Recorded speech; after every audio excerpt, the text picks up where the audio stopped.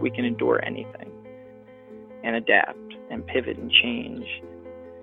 Wrestling gave us that ability. I would say nothing in life has impacted me more than the things wrestling has taught me in terms of self-reflection, resilience. Toughness. Some guys have it, some guys don't. Adversity, 100%. How to pick myself up and be a man after I failed. And everything that has shaped my life and where I'm at today would not be there without the values and basically the lessons I've learned through the sport of wrestling. For me, wrestling saved my life because it allowed me to focus and channel my energy. We're fortunate if you wrestled, because if you wrestled, natural talent helps, but it's 5% of the ingredient. It pales in comparison to heart and technique and effort. It humbled me, taught me humility. Nothing can humble you more than wrestling. I think it's the learning to adapt, right? You learn how to adapt, you learn how to solve problems. You know, if I look back at my time I spent wrestling, if it gave me one thing more than anything else, it's mental toughness. Ladies and gentlemen, welcome back to the Wrestling Changed My Life podcast. It's Wednesday, May 3rd. This is yours truly, Ryan Warner. It's been over a week since we released the Henry Cejudo experiment, and I must say the reception has been over the top amazing. Can't thank everyone who's listened, left a review, reshared a post, retweeted a link. It's just been amazing to see how much the wrestling community is enjoying this story. And I will say, folks, because of everyone's diehard listening, Wrestling Changed My Life podcast cracked the Apple Top 200 Sports Podcasts. We were there all last week, right around the 90-ish mark. So 90 out of all sports podcasts in the world, and there's hundreds of thousands. And that's all because of you folks. So thank you so much for listening to the Henry Cejudo experiment. And in this episode, I have my boy Rollie Peterkin on, and we recap the making of the Henry Cejudo experiment. So Rollie's been on many times before. He's instrumental in the writing and editing of these audio documentaries. We work hand in hand together, and it was great to have Rollie on to talk about his point of view of how we got from last summer to a fully produced audio documentary right now. So I hope you enjoy it. We have another bonus episode going live today with one Kendall Cross, and then next Monday, we're back to our regularly scheduled programming. Fan of the week goes to our friend Lucas McCaskey, Roughneck 165 on Apple Podcast. 5-star review. Lucas says, not just wrestling content, but life content. My go-to and the only wrestling podcast I listen to. Can't get enough. Thank you so much, Lucas. We greatly appreciate it. And again, folks, thanks to everyone who's retweeted, reposted, left an Apple Podcast review for the Henry Cejudo experiment. We greatly appreciate it. And without further ado, let's give it up for this recap episode with Rollie Peterkin. Just a quick update from our sponsor, then we'll be right back to the episode. This episode is brought to you by Frog Ninja Wrestling Club. They were with us last year, and they're back to promote their upcoming summer camps. If you're in the PA area, check out these camps. Amazing clinicians. The first camp is June 27th through the 29th at the Spooky Newt Complex in Lancaster, PA. Clinicians include Mike Evans, David McFadden, and Brian Pearsall, who's the head associate coach at Penn and a former Penn State wrestler. The Frog Ninja Wrestling Club is also doing a second camp in Oxford, PA, July 11th through the 13th. One of my favorite clinicians for this camp is Morgan McIntosh, who's an Army Green Beret, 3-time All-American, and NCAA finalist for Penn State. He was also a 3-time California State champ. He's going to be at the second camp in Oxford, PA. So register now at frogninjawrestlingclub.com. Rollie Peterkin, welcome to the podcast, my friend.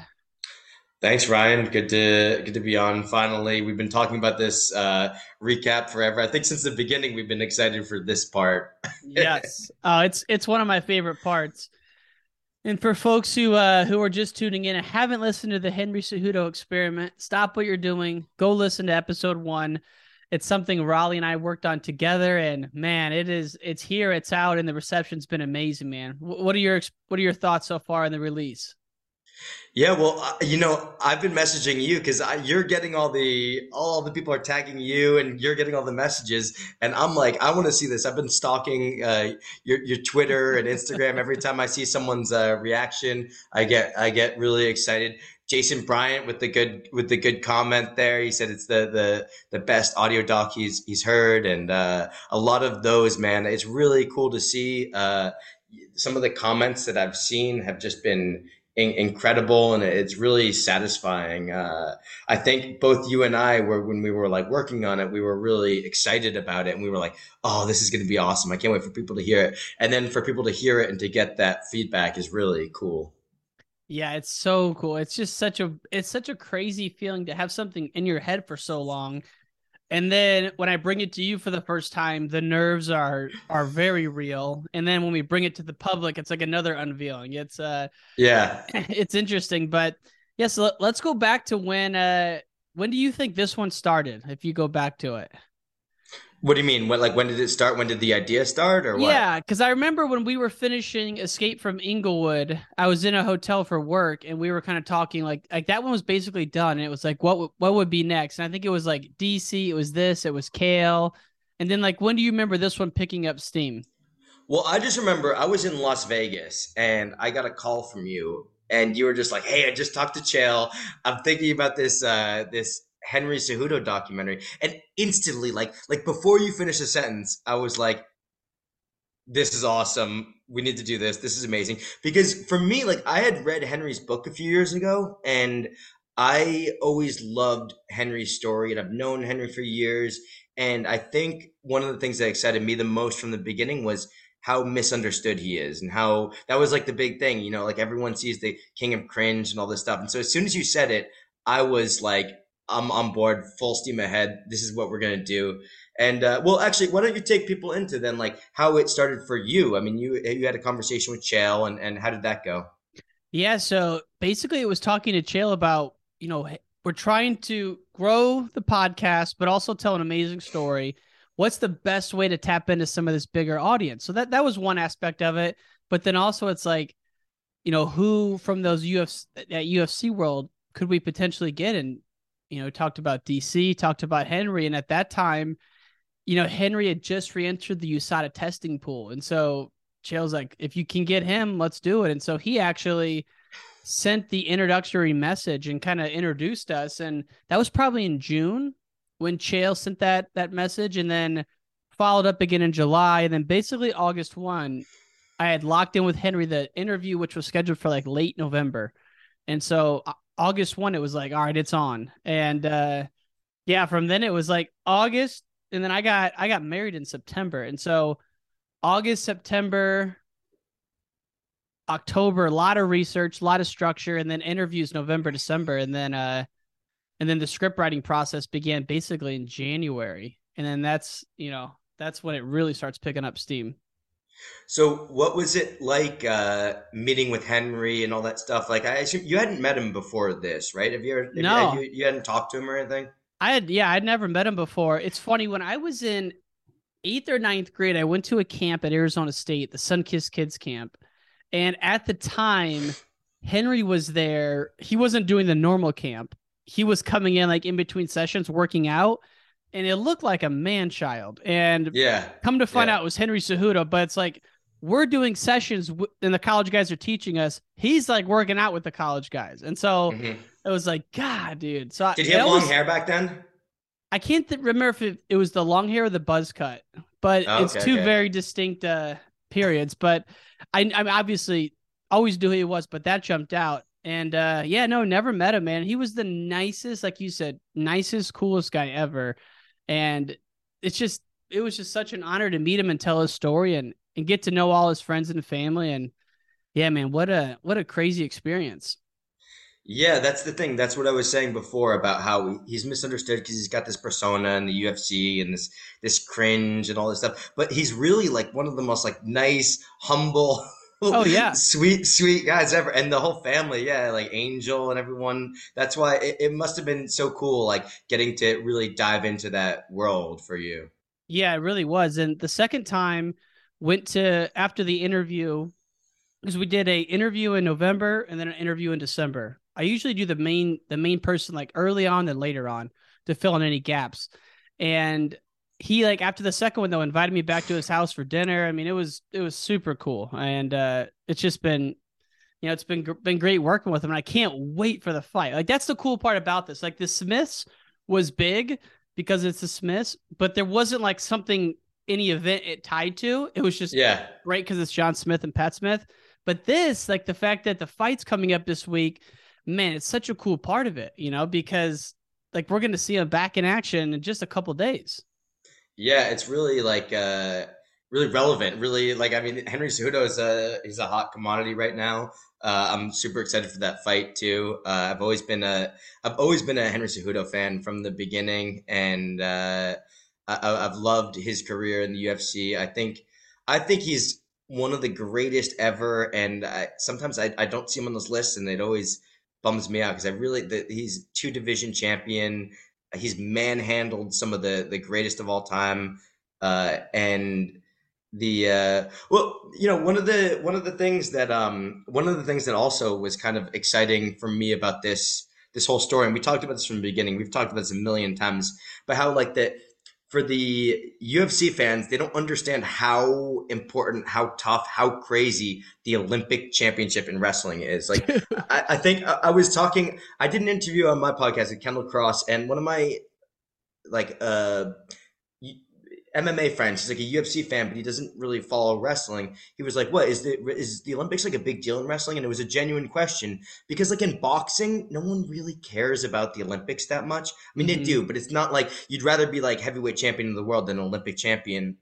And then in jiu-jitsu, there's all these different world champions and all this stuff, and it's always like it's kind of different. But in wrestling, if you're a world champion or if you're an Olympic champion, you are the best guy in the world. Like Bulgaria sent their best guy, Russia sent their best guy, Iran sent their best guy, Cuba's there. Like there's no one that's just like it's not like possible that you just like the best guy just wasn't there unless he was injured or something like that. So I think it's really cool to show like Henry was this Olympic champion, which is one of the like I mean, it's amazing what he did, and then he goes on to be the UFC double champ, which is just so cool. And the fact that like he had to go through so many obstacles, like even like obviously everyone talks about losing the first period, but getting past Stephen Abbas, I mean, it's just so many ups and downs. One of the things I was dying to ask you about is what's one of the scenes that didn't make it in, like one of the sound bites that didn't make it in that you like was one of your favorites. I have I know it's tough to put you on the spot. There's What's one. Yours? Yeah, tell me yours first. There's one that I can't believe didn't make it in, and it's where Terry's talking about his philosophy, and he's like, "My philosophy is don't waste a second of any day." And I was like, just looking through the transcripts, and I'm like, God, that should have been in there. That should have made it in. There's that one, and then that trip where Henry goes to Chechnya and goes 0-2, that actually is like a massive story. Brent Metcalf shared it many times, where they go to Dagestan, they get escorted to Chechnya in like armored cars, like AK-47s everywhere. They get driven into this arena in Chechnya. Basically, everyone loses. They get in a car and go back, and Henry was on that trip. So that was really never something we were going to explore, but just that could have been something I could see us baking out. But that Terry line definitely sticks out to me. I mean, so many the Terry lines in general were just so epic. Every single one of them was like you could have just put everything he said in there and done like another interview and got even more. I think a lot of people felt the same way. I saw some of that in the comments, like the you have one more and and you're either in or you're out. I mean, like this. I think also another thing about like I keep saying Henry's misunderstood. I think Terry Brands is a very misunderstood guy in the wrestling community. I grew up and I was coached by Kendall Cross growing up as a kid, and so like it was always like, oh, Terry Brands, and a lot of people have this image of him, just everyone like that he's just like this machine, and he's like this monster and everything, and you really see this interesting side of him, and he was like this paternal figure to Henry, and it was this tough love, and he kicks him out of the room, but he says, I love that line when he says, if Henry had chosen to leave, I still would have loved him just the same, I still would have cared for him and rooted him and supported him, and it just you see this really great side of Terry, and it made me like a Terry fan. Honestly, it was great. Yeah, episode 2, we kind of like build him up as if it's the perception everyone has of him, like with all the archival and like with all like the stereotypes. And then as we move through it, we start to break down walls. And then one of my favorite scenes is when Henry's dad dies and Terry's talking about how that's when he knew that Henry was ready to win. When Henry was saying, I should have done more to, make peace with my dad. And Terry's like, that's when I knew he was ready. Man, bro, like I love, just like you said, building up the stereotype of Terry and then kind of breaking it down and showing a different side to him. It was that was probably, I mean, you think about all the storylines like that, just so many angles to it. Yeah, and I mean, yeah, Angel Cejudo story. Like, I think you said that one of your fans also said, like, wow, that could be a whole separate podcast too. The Angel Cejudo story, and that was one thing that was really interesting to me that I didn't know. I mean, I guess like I always knew Angel was good, but like all the people saying like Angel was better than Henry, that was really fascinating story too. And We his cut whole so much of that out too. Like there were so many other people saying that. Like yeah. literally every person said that. They're like, at the beginning, Angel was better. Yeah, I mean, like there's so many of those bits left on the floor. Sorry, go And ahead. the bit when he gets like emotional there and says, I was kind of thinking about winding my career down at that point, but I went for Henry, and he teared up a little bit. What was it like when you were in that moment interviewing him? You must have been like, wow, this is a special moment. That was a special. I'll never forget that interview. That interview, the feeling of excitement after that interview with Angel, I really cannot put into words. Like that was one of those breakthrough moments where I'd flown down to Arizona for the week and did like 5 or 6 interviews in a week. And Angel was like a Wednesday night, and my first interview with Henry was like Thursday morning Thursday morning. Took the week off from work, all of it. The Angel interview, he comes over at like 6 o'clock that night, went 2.5, 3 hours. And yeah, at that moment when he starts crying, you're like, whoa. Like anytime someone cries in an interview, you're getting raw. But that one, I mean, Angel, everyone says he's a little more reserved than Henry, which I think is fair. But yeah, that moment, I'm like, all right, now we're getting into it. And that was probably like 40 minutes into the interview. And it was just like one of my favorite interviews I've ever done. Yeah, I mean, I Crazy, can right? I can imagine being there. It must have been nuts, and I think that this the whole really the whole series is a very emotional. It takes you on like a wild, like a roller coaster ride from his Mm-hmm. childhood. Like a lot of people, that was something that I got too. Like a lot of people didn't know his background, like with the illegal immigrant parents and like growing up so poor without furniture. That was one of the first things I had told you, I think, when we started doing Yeah. this. I was like, we really have to tell his childhood story, because I remember that from the book.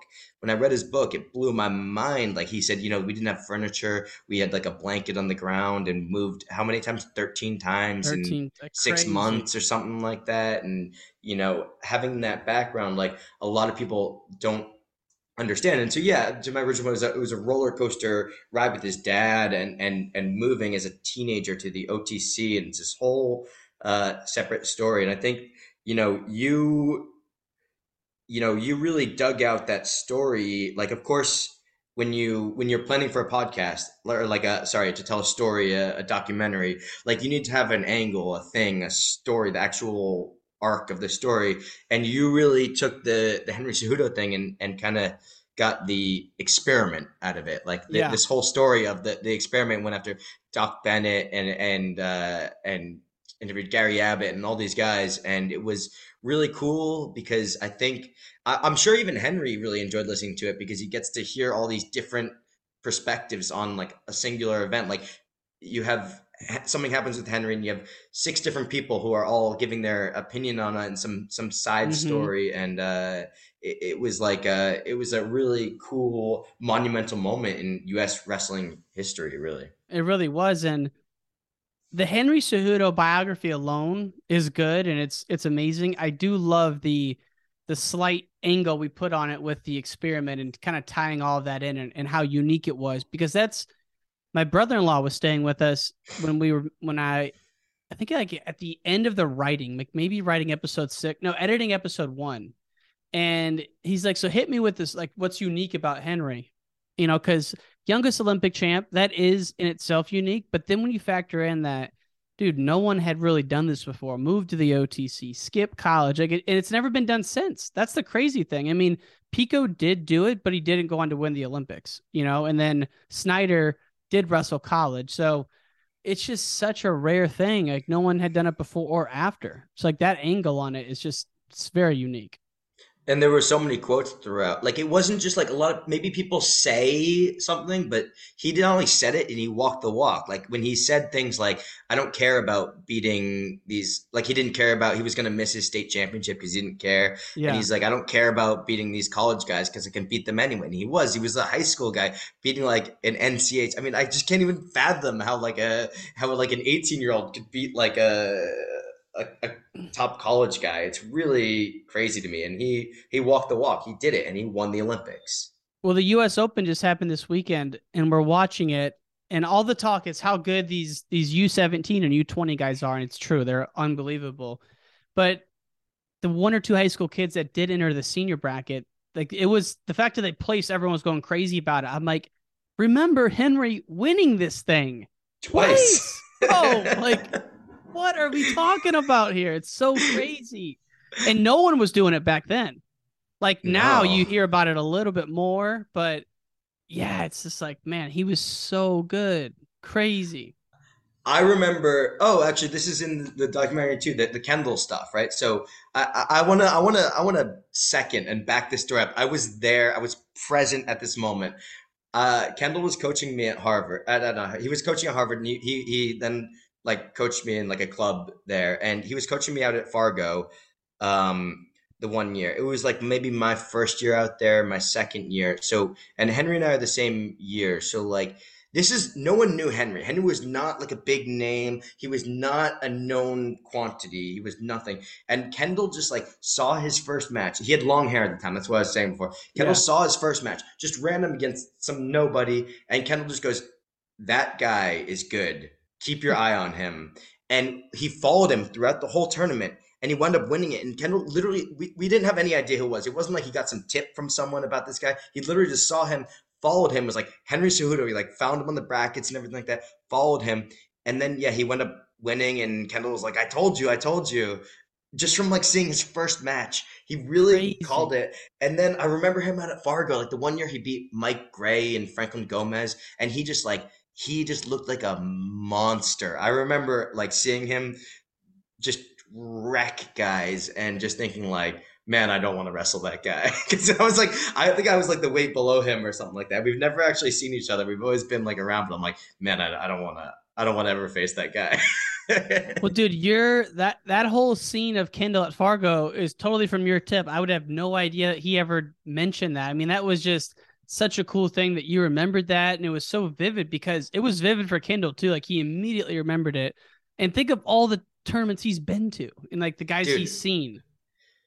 And like the fact that he was not known, he just like, he did, and Kendall didn't do this all the time. He really just selected Henry Cejudo. And then when Henry, like years later, like Henry won the Olympics or whatever, I think Kendall like texted me, like was like, remember that time I saw this guy? Well, the part that we didn't put in that could have added a little bit more to it, but at a certain point you just have to stop, was that Henry didn't want to be friends with Kendall because there was association with Kendall and Ben Ashmore. And that Ben was Ashmore, years later. So okay. that was later, because after Kendall left to he was up in Massachusetts for like a few years. Then I went to Blair. Then Kendall moved to Dallas, Texas, and was working with the Bishop Lynch guys, and was coaching Ashmore and all that stuff. So that would have been like a year or two after this event, or two years after this event, probably. Got it.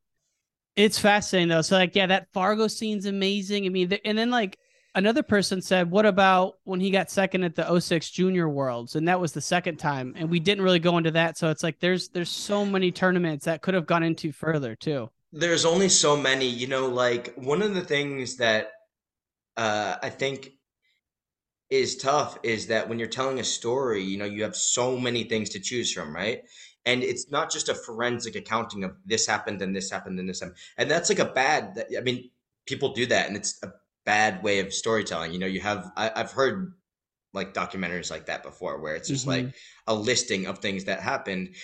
But you have to at a certain point like take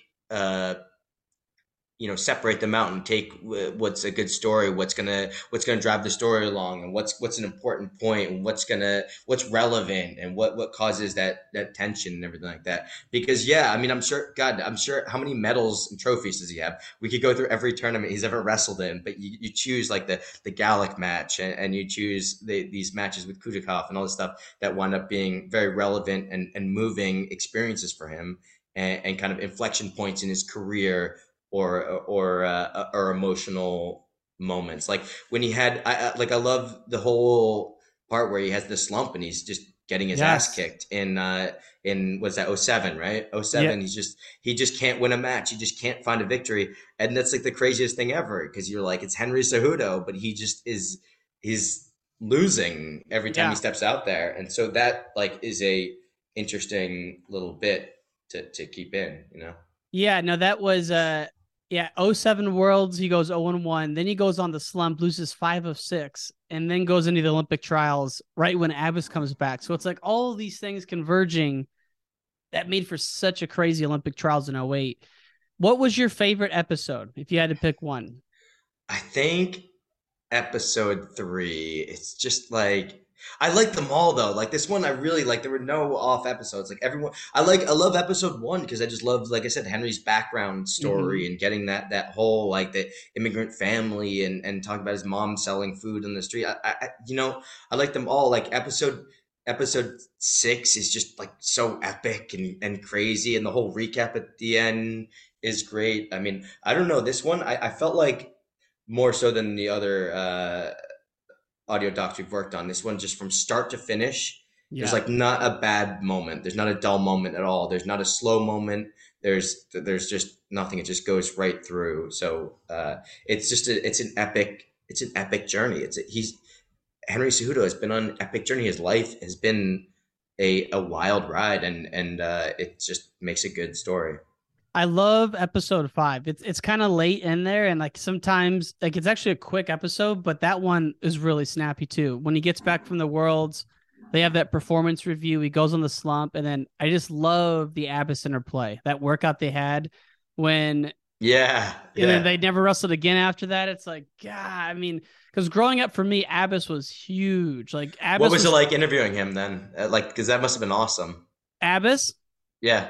Yeah, it was unbelievable. It took a while to get it scheduled, but once it happened, it was just flowing. And we did another one right after that. It was just went amazing. And Abbas is such a cool cat. I mean, I mean, there's guys you interview where it's like, man, you're still in awe of them. And like that guy's one of them where you're like, everyone you talk to is like, Stephen Abbas was the man. Stephen Abbas this, Stephen Abbas Yeah. that. So even Henry and Angel, like Angel has a ton of love for Stephen Abbas.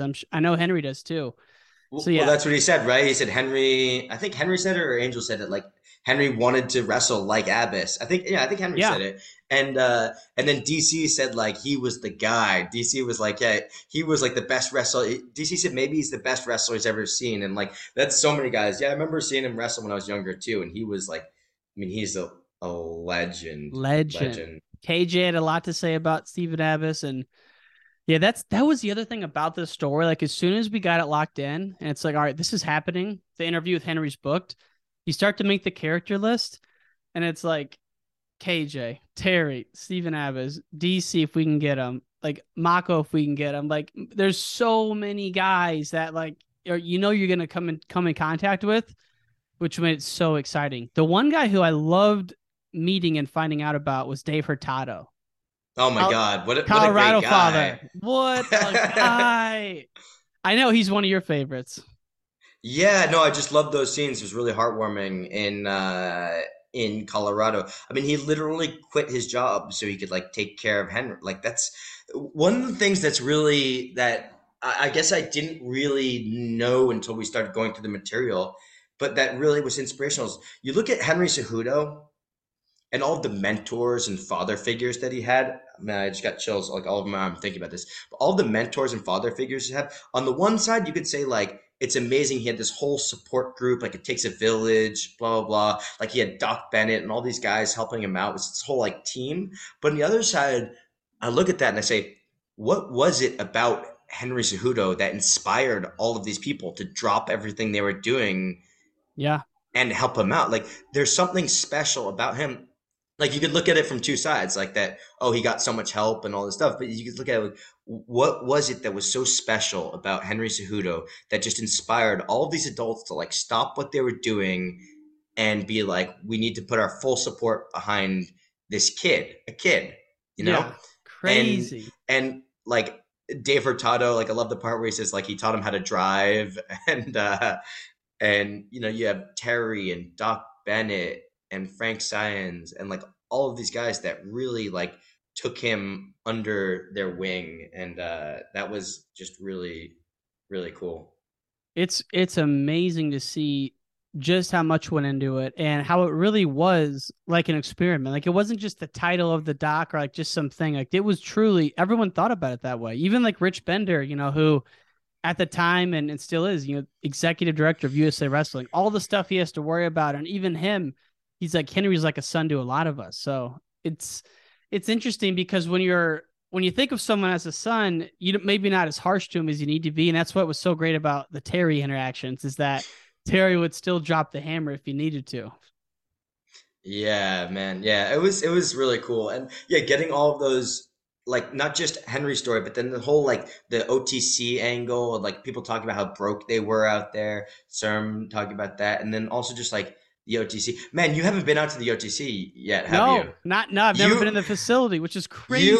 You have to go there. Like you gotta go, man. Oh my God. This is the second doc we've done where the OTC plays a pivotal role. In the Slay doc, when he moves out to the OTCs, when Slay really jumps levels and leads up to that epic US Open. But yeah, I know. I need to get in there. Like it's crazy. It's like in this series, it's like a character in and of itself, kind of, because it's like this organism, this the facilities there, the dorms there are amazing. The cafeteria, I remember going to there when I was like younger, and the cafeteria. I remember at the end there was like a big tray of power bars. I was like, you know, to me, I'm like, this is like what must have been like for Henry to go there. For me, that was like I was like, wow, this is luxury. It's like really nice dining, and then for Henry coming from you know, West Phoenix to the OTC, it's all like amazing facilities. One time I was out there and I like broke my finger or something like that, and they had an X-ray facility on site. They just took me like people don't realize how fancy, how sophisticated the OTC is. They had like a doctor right there, didn't even like know here we're gonna X-ray at this whole thing, and they have teams of sports psychologists and nutritionists and doctors and everything out there. And I mean the Apollo Ono scene when Doc's just sitting in a sauna with Apollo Ono and divine intervention. Yeah, dude, that's crazy. Yeah, that quote's insane. The it's funny when I was looking up like how to describe the OTC, I looked up a couple articles on the UFC Performance Institute and just used kind of some of the same verbiage they used. And it seems like that, but almost more epic because you have all of these sports living there. You know, yeah, you walk around and there's like, you know, the women's volleyball team, these 6 foot something women walking around, and then you have the swimmers out there, and it's just, it really is a unique, a really cool place. And it's up at elevation, so you're getting elevation training as well. And then you have the incline, which is we talked about a lot. The incline, it's just unbelievable. Like, I mean, there's always these legends that like, oh yeah, Terry jogs up it in the morning before his coffee or whatever. and then you like if you're not used to it, like I've done it a few times, and you get there, you're like me, I'm like crawling by the end. I'm obviously in good shape. It was when I was in wrestling shape and everything like that, and you can barely make it up to the top. So yeah, it's cool having all these guys talk about it, and the fact that they did it like what every day for 20 days or so, or 30 a month or something, right? December of 2007, they did it like 24, 25 days in a row. which is, it's crazy because so when I went to Colorado Springs to interview Hurtado, had a crazy week of flights, and I flew in, supposed to get there the night before, got there Friday morning, and got to the Marriott in Colorado Springs, and they're like, "Oh, your room's gone." And I'm like, "What do you mean the room's gone?" Well, I got there like 8 a.m. The checkout was 11, right? Because there was so much delay. So I only had the room for 3 hours. But they're like, well, so yeah. Wait, so you were wait. So, So you were supposed to get there like the night before, and there was like all Yeah. this delay, and you got there like the next morning at 8, and you Yeah. had it from 8 to like 11, basically. bro, came in on a red eye, drove from Denver to Colorado Springs. It was like the first snow of the year with all my equipment, all my shit. Get there, and the rental car actually, the windshield wipers weren't working, and I had to stop 3 times and like use a bottle of water to clean all the salt off. But I get to the This is Marriott. epic. I didn't Bro, know this. yeah. Get to the Marriott in Colorado Springs, and then have to deal with this lady. And then finally she's like, "All right, I'll let you in the room." She's like, "You only need it for a few hours." I'm like, "Literally 2 hours, that's it." I get up there, set up everything. Hurtado the whole time's in the lobby because I saw this guy and I walked in. I'm like, I bet that's him. But I was just like, I'm just going to get in there and get set up because I hate setting up when someone's there because it's just like, I feel like I have to talk to them, and you do, but then there's just so much other stuff going on. So got up there, got set up, did the interview with Dave. It went great. And like literally 20 minutes later, got in the car, drove to Denver, ended up spending the weekend with my wife's cousin and her boyfriend, who are great. But yeah, anyway, we're gonna go back, and I want to do the incline. I really want to do the incline just to see what it's like. Dude, you got it's the incline is such a big part of like the wrestling lore. I mean, just because of the like how many guys have been out at the OTC and done camps out there and everything like that. It is like a weird way like a part of the wrestling history, that thing, you know. So yeah, you got to do it. You got to do it next time you're out there, and go do a tour of the facilities also. Definitely. Were you surprised, like, kind of now that we've done the story and dug into it, that Henry retired after 08, knowing what we know? Talk about things that we cut. That was one that we cut, right? The Doc Bennett said. So Doc Bennett said that when he said basically when Henry made it to the finals, I think, right, or something. Yeah, the like 4 that, hours in between the semis and the finals. He said that at that moment he knew that Henry was not going to continue if he won the Olympics. I'm never really surprised when anyone retires from wrestling because it's just such a grind. You know what he went through, what it takes to be that level of wrestling. You need to be going 1,000 miles an hour every day for years, and you know, I'm never surprised. That's why guys that have like the longevity and just keep doing it over and over again, it's just like even more insane. But yeah, I mean, yeah, I don't know. What about you? Were you surprised or what? Like knowing what you know now? No, I don't think so, because it seems like during that journey to 08, there were a couple times where things were getting kind of dire for Henry. You know, you talk about the slump in 08 when he went to see Kale at Iowa State.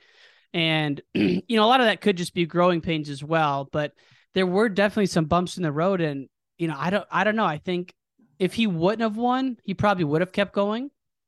But that's just like you said, that's a tough road to hoe, man, when you're going to come back for 4 more years of that. And it's just a grind. And, you know, I don't know. Yeah, I don't know. It's just, I guess it's not all that surprising, but you think about, it'd be like Gable Steveson retiring, which he did do, but now he's back. Like, how many more could Henry have rattled off in wrestling? You know? Yeah, I mean, to find that motivation again, you know, you look at like Burroughs that just keeps doing it every year and has done it for forever. And like, I don't know, like, yeah, I think it can be hard to find that motivation. And yeah, there were a few times, obviously, when he went to San Diego, Henry, we're talking about Henry now. Yeah. And there were like I think there were a few clues along the way for sure. And Doug said it pretty confidently too. It just, we didn't put that in because it just didn't fit with the story a little bit. So, but that was an interesting comment for sure that didn't make it into the final version. And in the book, in Henry's book, he says like the day or two after he won, he was in the sauna and decided then he was going to retire. Okay. I don't remember that. Yeah. I was never able to confirm that through the interviews, but it was in the book, and so yeah, I have no reason to think it's not true. But it's like it's interesting how, and none of this made it in, but after Henry won, and then so '08 he wins. I think he got like 25 grand. But by 2012, it had grown to like 250,000. And a lot of articles were saying it was like the Henry Cejudo rule, where USA Wrestling was worried of more athletes leaving wrestling and going to the UFC, so that they started this fund. Yeah, so it's like there was only so much we could put in the postscript, but like the impact Henry had, I think, is far bigger than even we were able to hit on in the story. But he didn't go into the UFC. He retired and he did like nothing for a while. Like he didn't go directly into the UFC because it wasn't until after the like 2011. Yeah. Yeah. Because after he boxed and then came back, and then 2013 he went UFC. He boxed. He boxed. I didn't even know that. What? He did like a professional boxing or what? Like I don't know if it was. I don't think it was professional. His goal initially was to become an Olympic gold medalist in boxing. And then he realized after living in the gym for like a year and a half, 2 years, that lightweight boxers, like just like lightweight wrestlers, it takes a lifetime to become an Olympic gold medalist. And so initially, like he did a lot of boxing though, came back to wrestling in 2011, 2012, does the trials, retires, then goes UFC. Yeah, I was actually out there. I was at the Olympic trials that year watching because my boy Matt Valenti was wrestling them. And so I went out to watch. And I remember watching that match too. Nick Simmons beat him in the semifinals, I believe it was, right?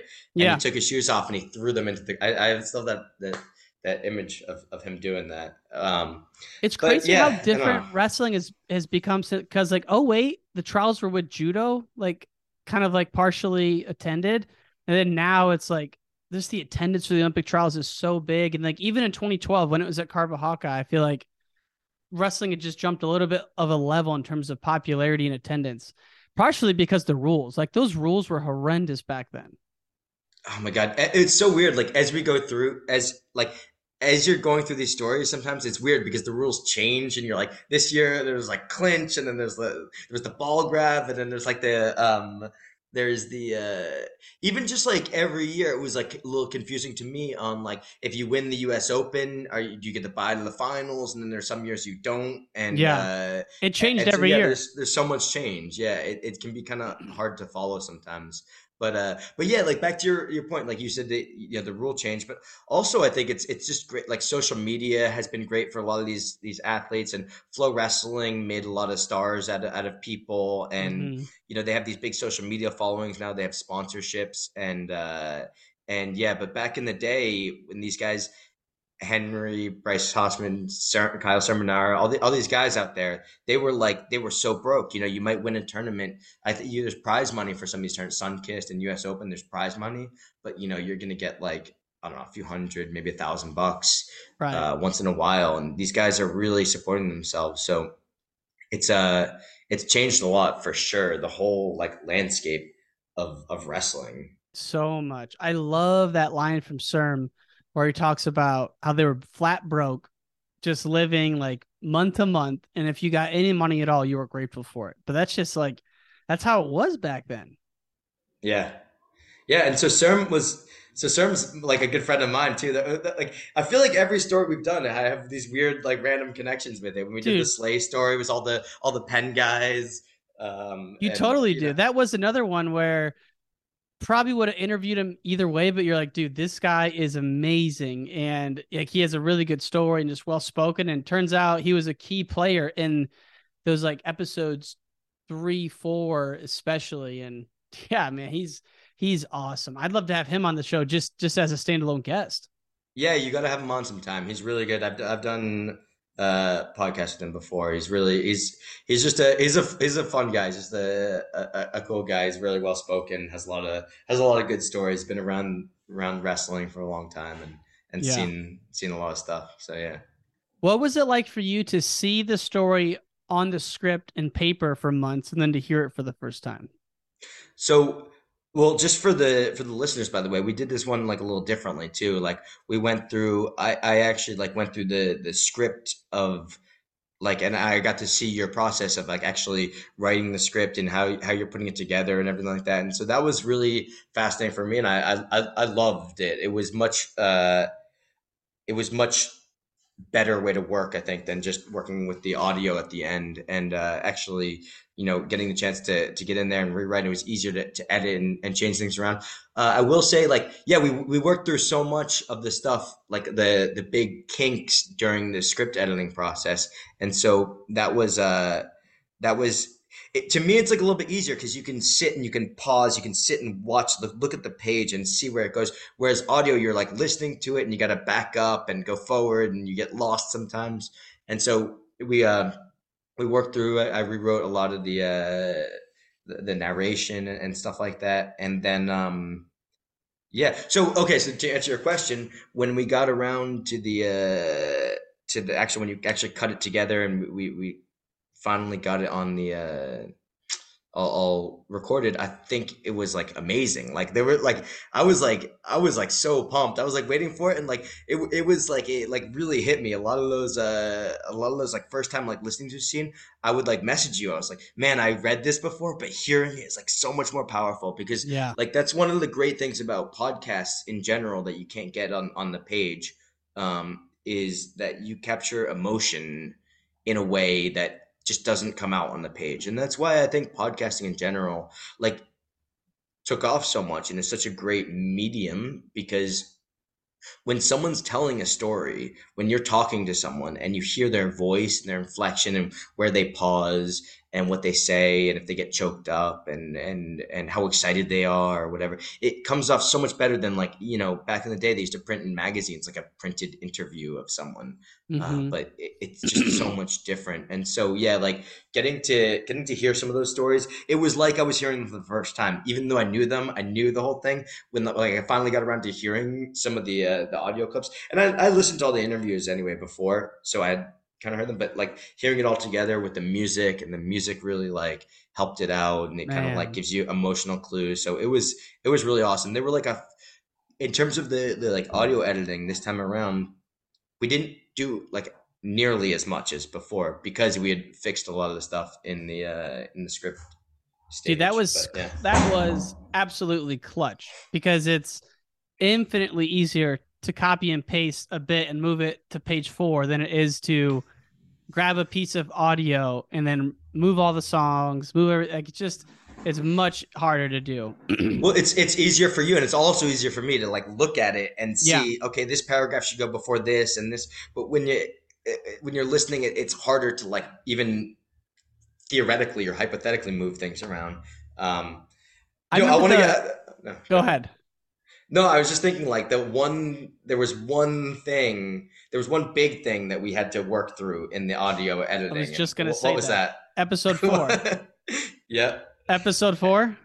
Yeah. Well, the Kendall part at the OTC. Yes, bro.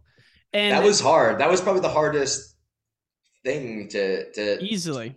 The hardest part of the story to fit it in. And it was just hard because it was like we didn't want to disrupt the story. Like it's Henry's story and it's the whole thing, and you don't want to go on like a side tangent. But at the same time, it was like a cool little side story, Well, and we left it till the end. We left it till after the script writing process to do, which kind of it reminded me of how it used to be when we would change things. Like it took a lot longer. And this was one where we had like a good page and a half, 2 pages of bits on this Kendall and being at the OTC in 07 with Terry and that whole.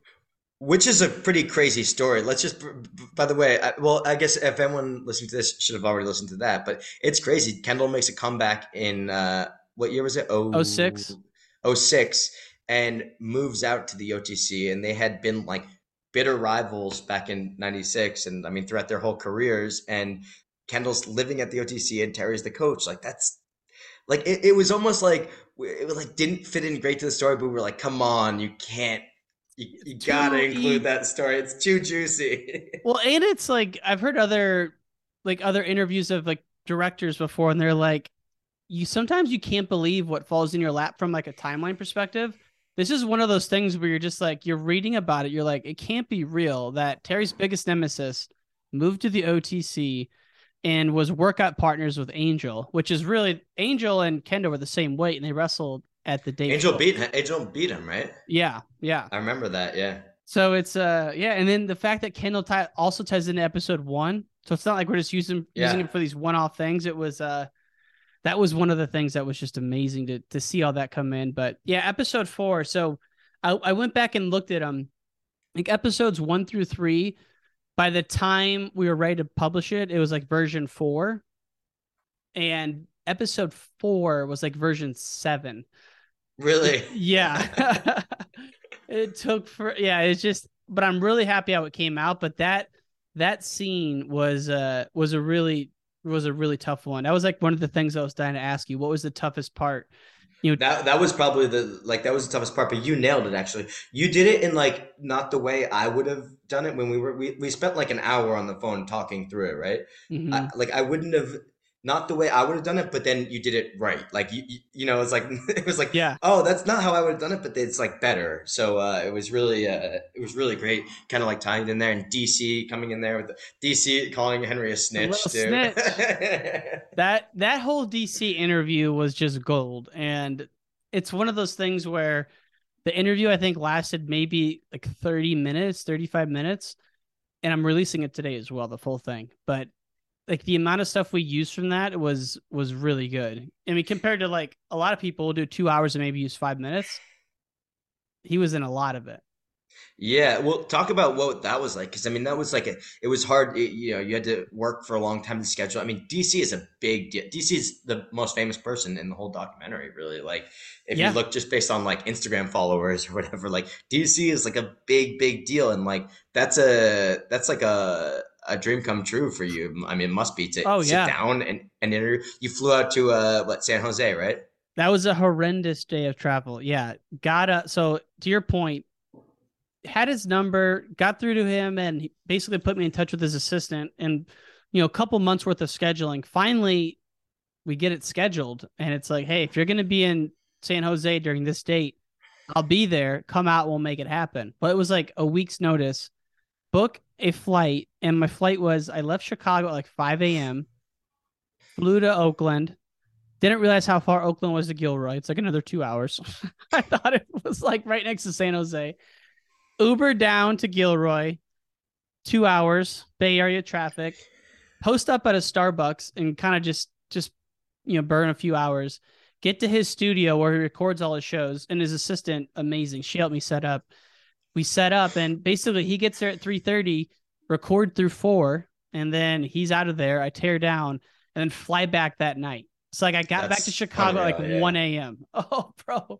But it was like, to your point, though, like for a half an hour interview, you squeezed a lot of juice out of that. You really like, I remember reading the transcript, or I think you sent me a transcript or just listening to it. I can't remember. But I remember being like, wow, you really just got right to the point. I mean, you did that. You had to do it. You only had a half an hour with him. Yeah. But you got a lot of really good stuff out of it. And that was really cool, man. I hope we get to tell DC's story one day. I hope we can do a podcast 100%. On him. That would be unreal. You gotta get the wheels in motion for that one. DC or Kale, if you're listening, both of those people would be. I mean, DC is like, his story is so crazy because, unlike Henry, the end of DC's Olympic run is one of the lowest points of his life. He makes weight, but is in a rush to the hospital, organ failure, doesn't compete at the 2008 games. So like, that's just. I mean, and Henry had a horrendous weight cut. So Henry's cut was on Tuesday. Henry's weight cut was on Monday. He wrestled on Tuesday. DC's cut was on Tuesday. He wrestled on Wednesday. So the next day, DC went through a cut, made weight, went to the hospital, and then someone there made the decision that he wasn't medically fit to compete. So didn't compete at the Olympics.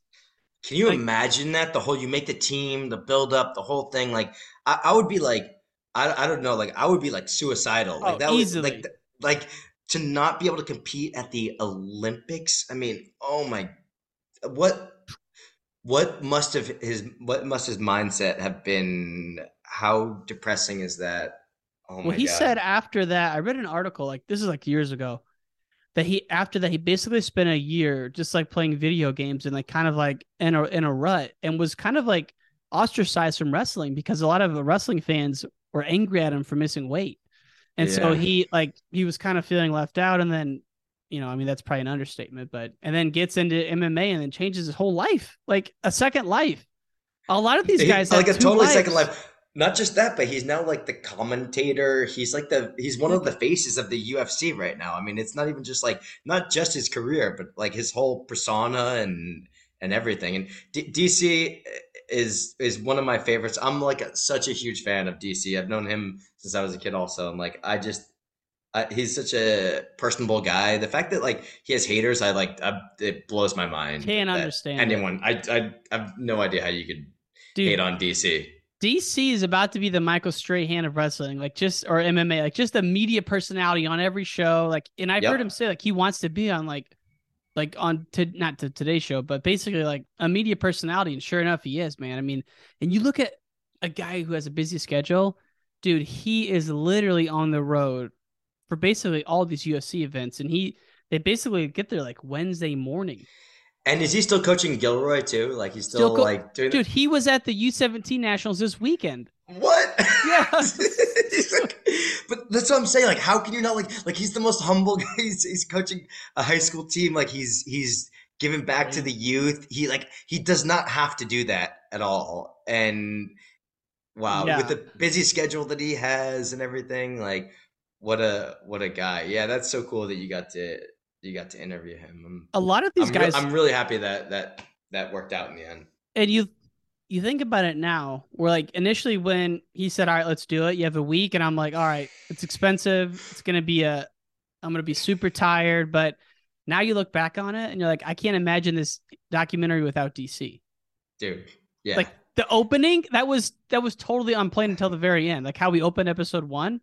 Yeah. Like that, and that was just from that DC interview. It's like, that was such a critical piece of it.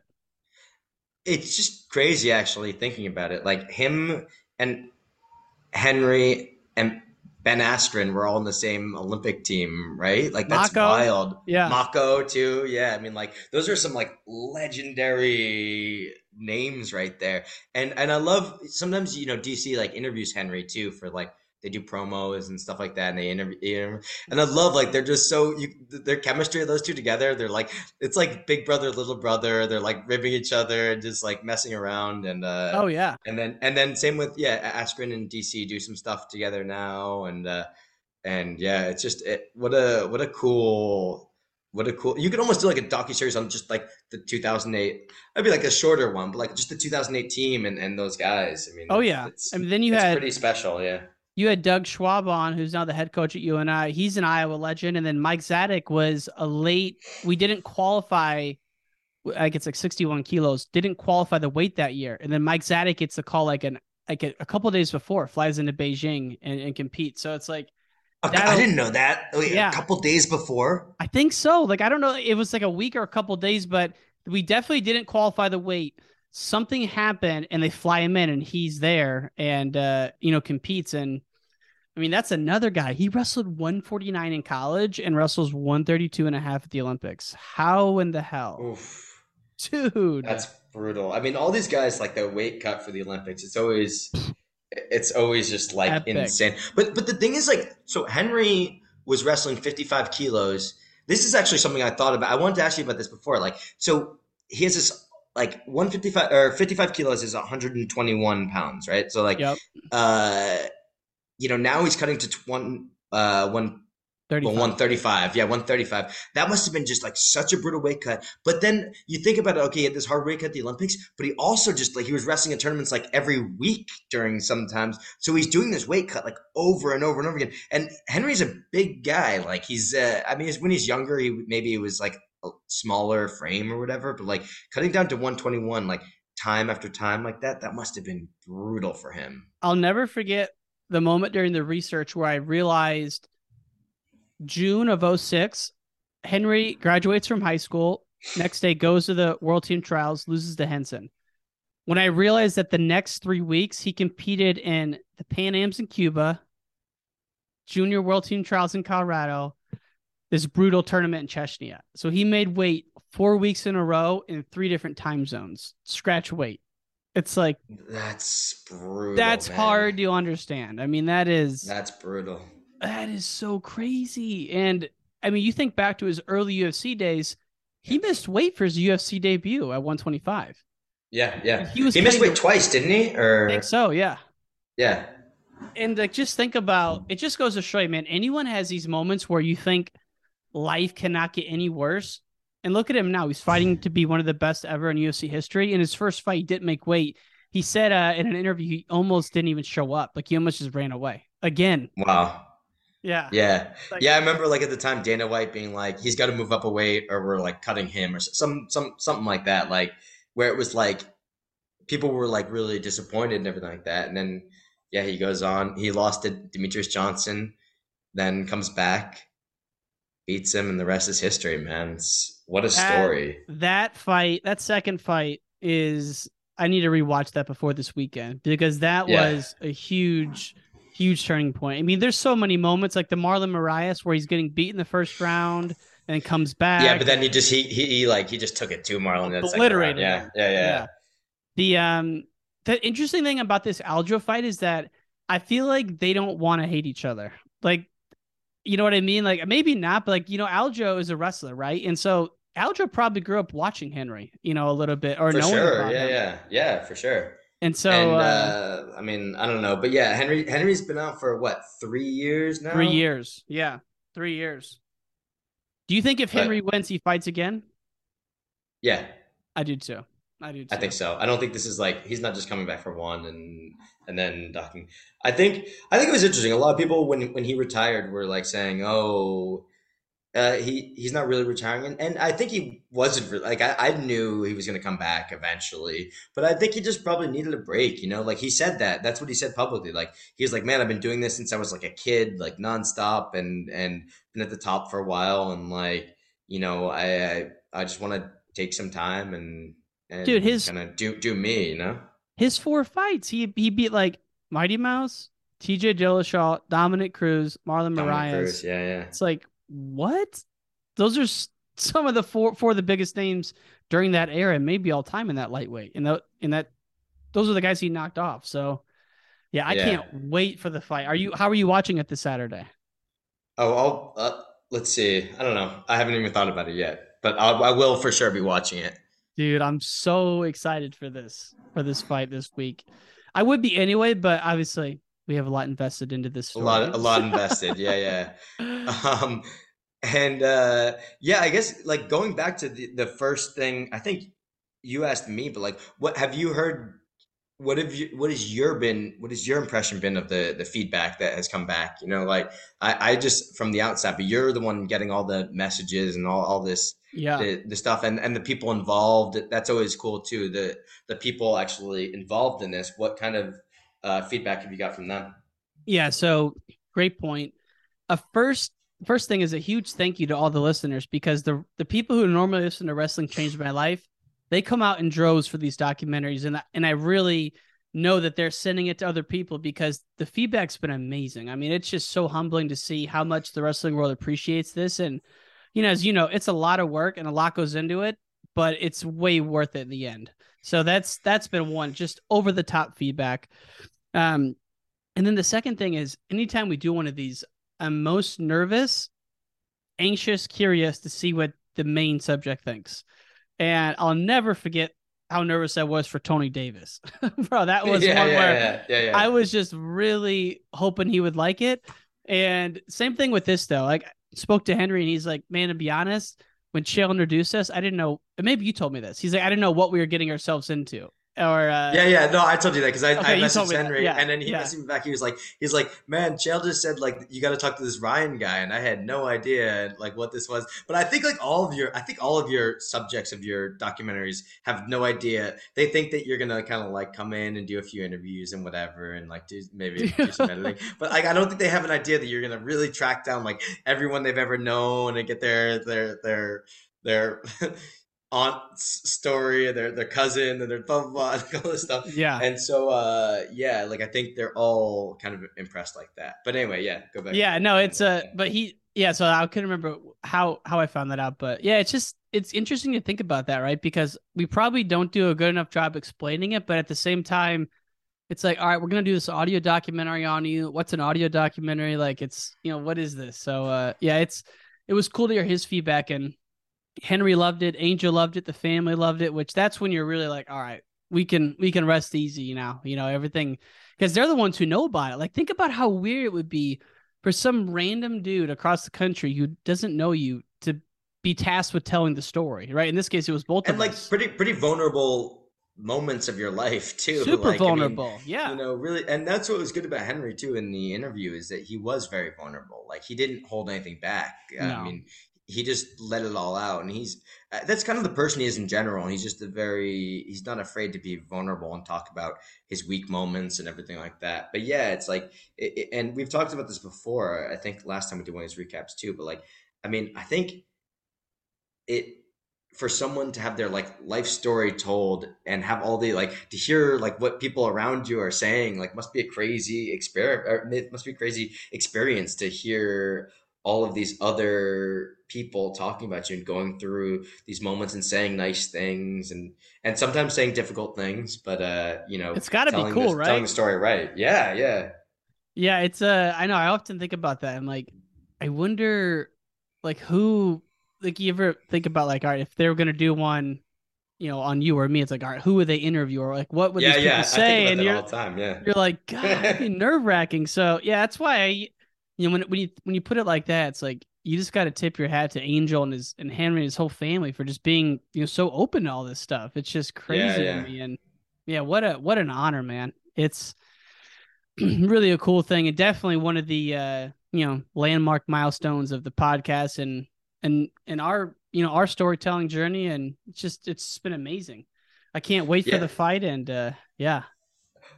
One thing, and how did it, performance wise, like numbers and all that stuff, like it did pretty well, made it up on the Apple podcast charts. Like, talk about that. We're still on there. Yeah. So numbers wise, best we've ever done from a series. And again, just a testament to the listeners, and the wrestling community just went crazy for this. And whether it was Twitter, Instagram, people were sharing it. And I think people just really appreciated the story.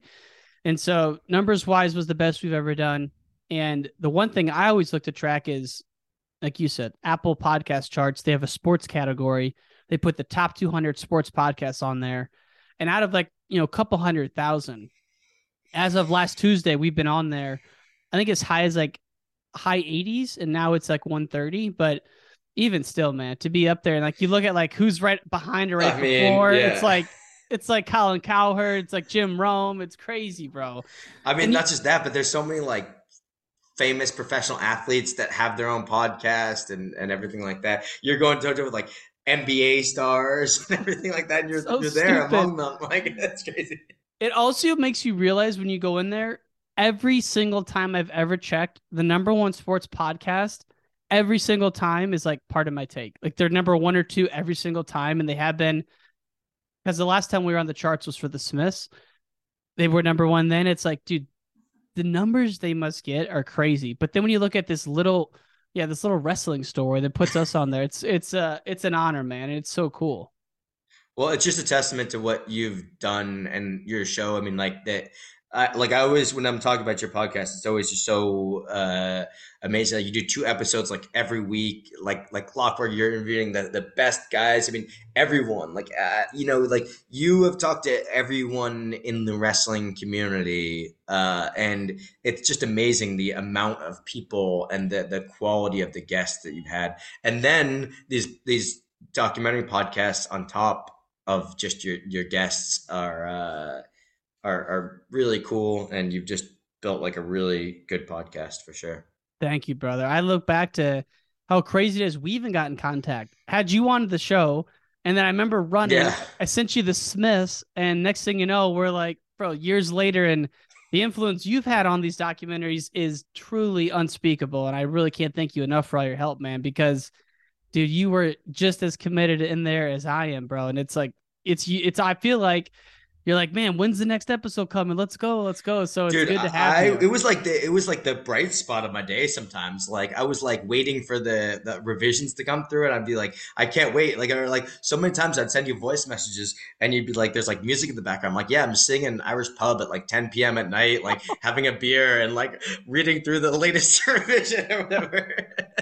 For the folks listening, literally like 1 out of every 2 voice message that Rollie, because Rollie and I basically only communicate through voice message, and it's through a number of apps, but every other one, it was be like Led Zeppelin in the background or like this really like festive scene. Because where are you? You're in Brazil right now? Argentina? I'm in Argentina right now, but and the Pan Ams are coming up. Actually, like I was just talking to Buxton. He arrives today. I'm gonna catch up with Jeff Buxton down here, and Burroughs is in town. I don't know who else is in town. I gotta figure it out. Yanni, Gilman, all the good guys are going. Yeah. It's gonna be awesome. I also caught up with them in Istanbul for the tournament last year too. But yeah, during this podcast, during the last few stages of this podcast, I've been in like 8 different countries, man. I was in Guatemala, El Salvador, Nicaragua with our boy Ardashir. Shout out to Ardashir. Thanks for connecting us, man. That was fun. Love that guy. That guy. Unbelievable. We love Ardashir. Yeah.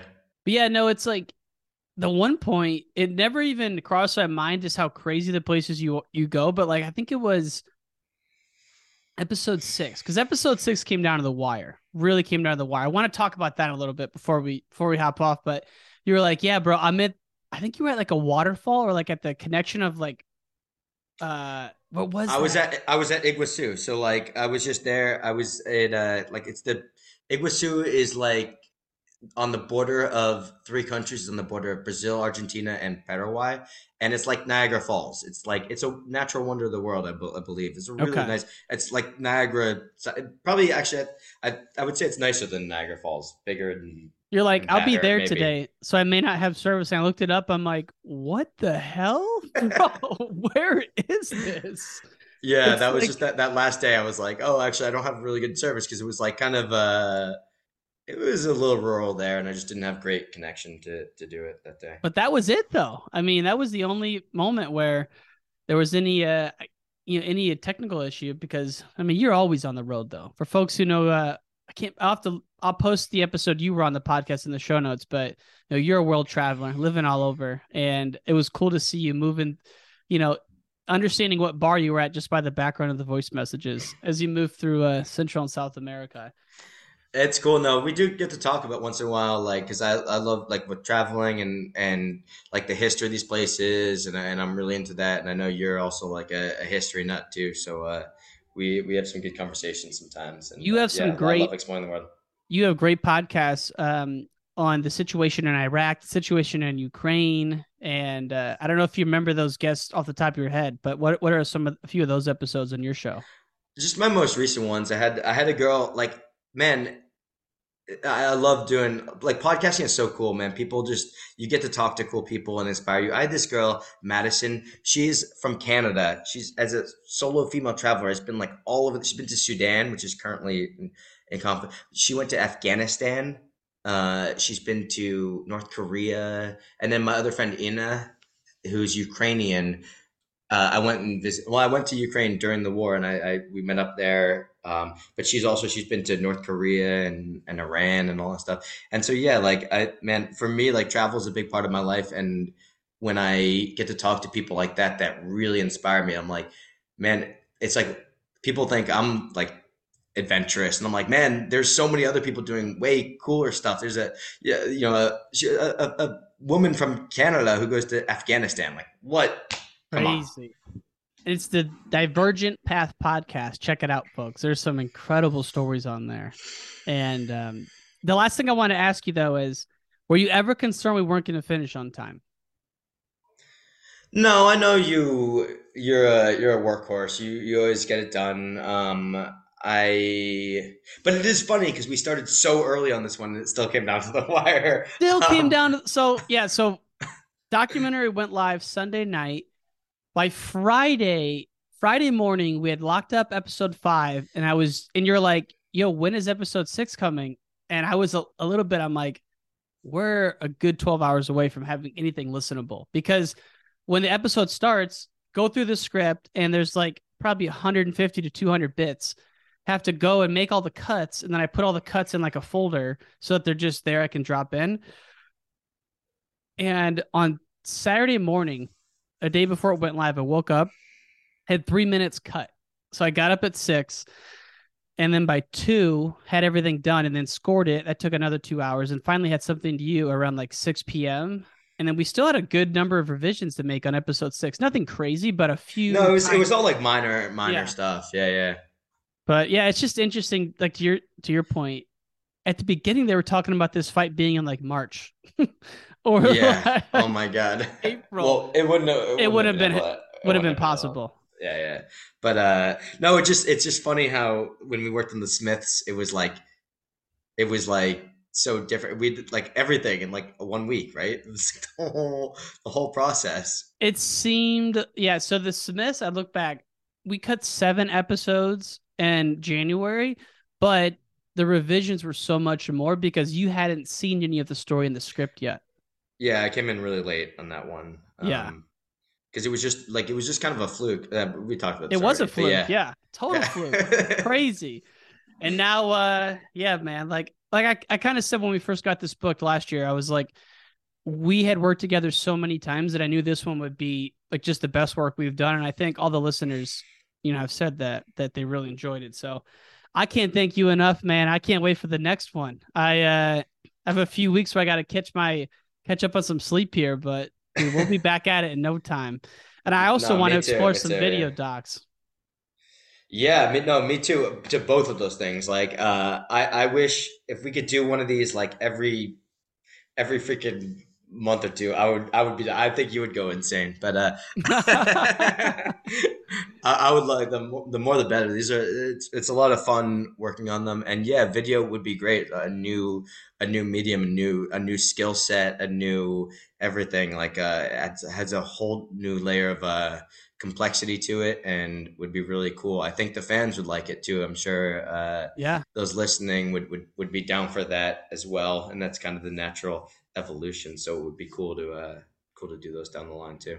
I think it'd be interesting though, like the structure of the story. I don't know how much that would change with the video, because I really feel like a lot of the video would just be mapping the audio, and then that would be a part to explore. But obviously the B-roll on top of it and all that, there's a lot that goes into it. But the overlying structure for a story, I wonder how different it'd be.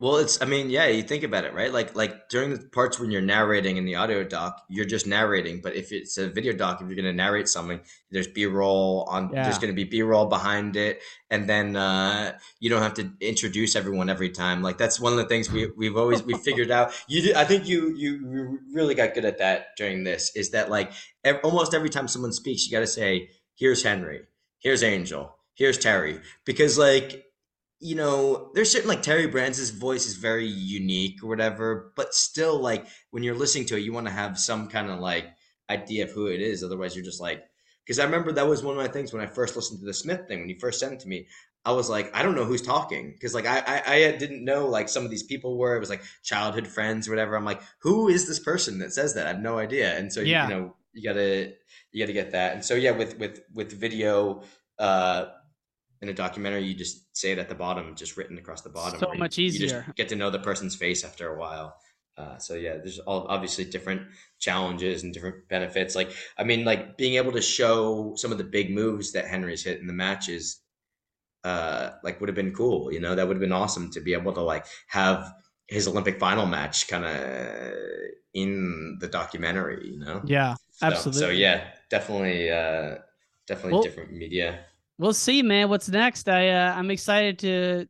There's also the Iranian documentary that's already been filmed that I want to get working on. But yeah, man, there'll be a lot of good. Are you going back to Nicaragua or what? I shouldn't need to. I don't know if I want to go back, dude. After that last time. Did you tell that story on the podcast? Yeah. It was. Yeah, we told that on the last one. Yeah. Yeah. Well, my brother and I did a standalone episode too, just because it was so crazy, and. But I was also like a little paranoid that maybe the government was like still listening to me, so I didn't go into all the detail. And when this Iranian doc comes out, we'll have to rehash that, because that was crazy. You want to talk about the interesting history of a country, Nicaragua? Oof, there's a of all the Central American countries, that one has a crazy story and continues to have a crazy story to this day. But we don't need to get into that now. I think it's gotten worse since we were down, or since I was down there. Since when you were, because you were just there. Yeah, I was just there recently. It should be about the same. Man. But yeah, very anti-American government there as well. Majorly so. Just one of the many journeys we uncovered during this. But yeah, man, we'll be in touch, and I can't wait to watch the Henry fight, man. It's gonna be, and if he does another fight, it'd be fun to keep following him, and I think he will. Of course. I'm a huge Henry fan. So it was super fun to work on this, and I love the way it came out. It was awesome. So congrats. I'm sure all the success from this documentary, all the feedback's been awesome, and yeah, great job. Thank you, brother, and congrats to you, man. It's always a little weird when it's done because it's such a big part of my thoughts, and I'm sure yours as well, like during it, and then like when it's done, it's like a friend's leaving almost. Like you've had this story in your head. It's like you gave birth or something. Yeah.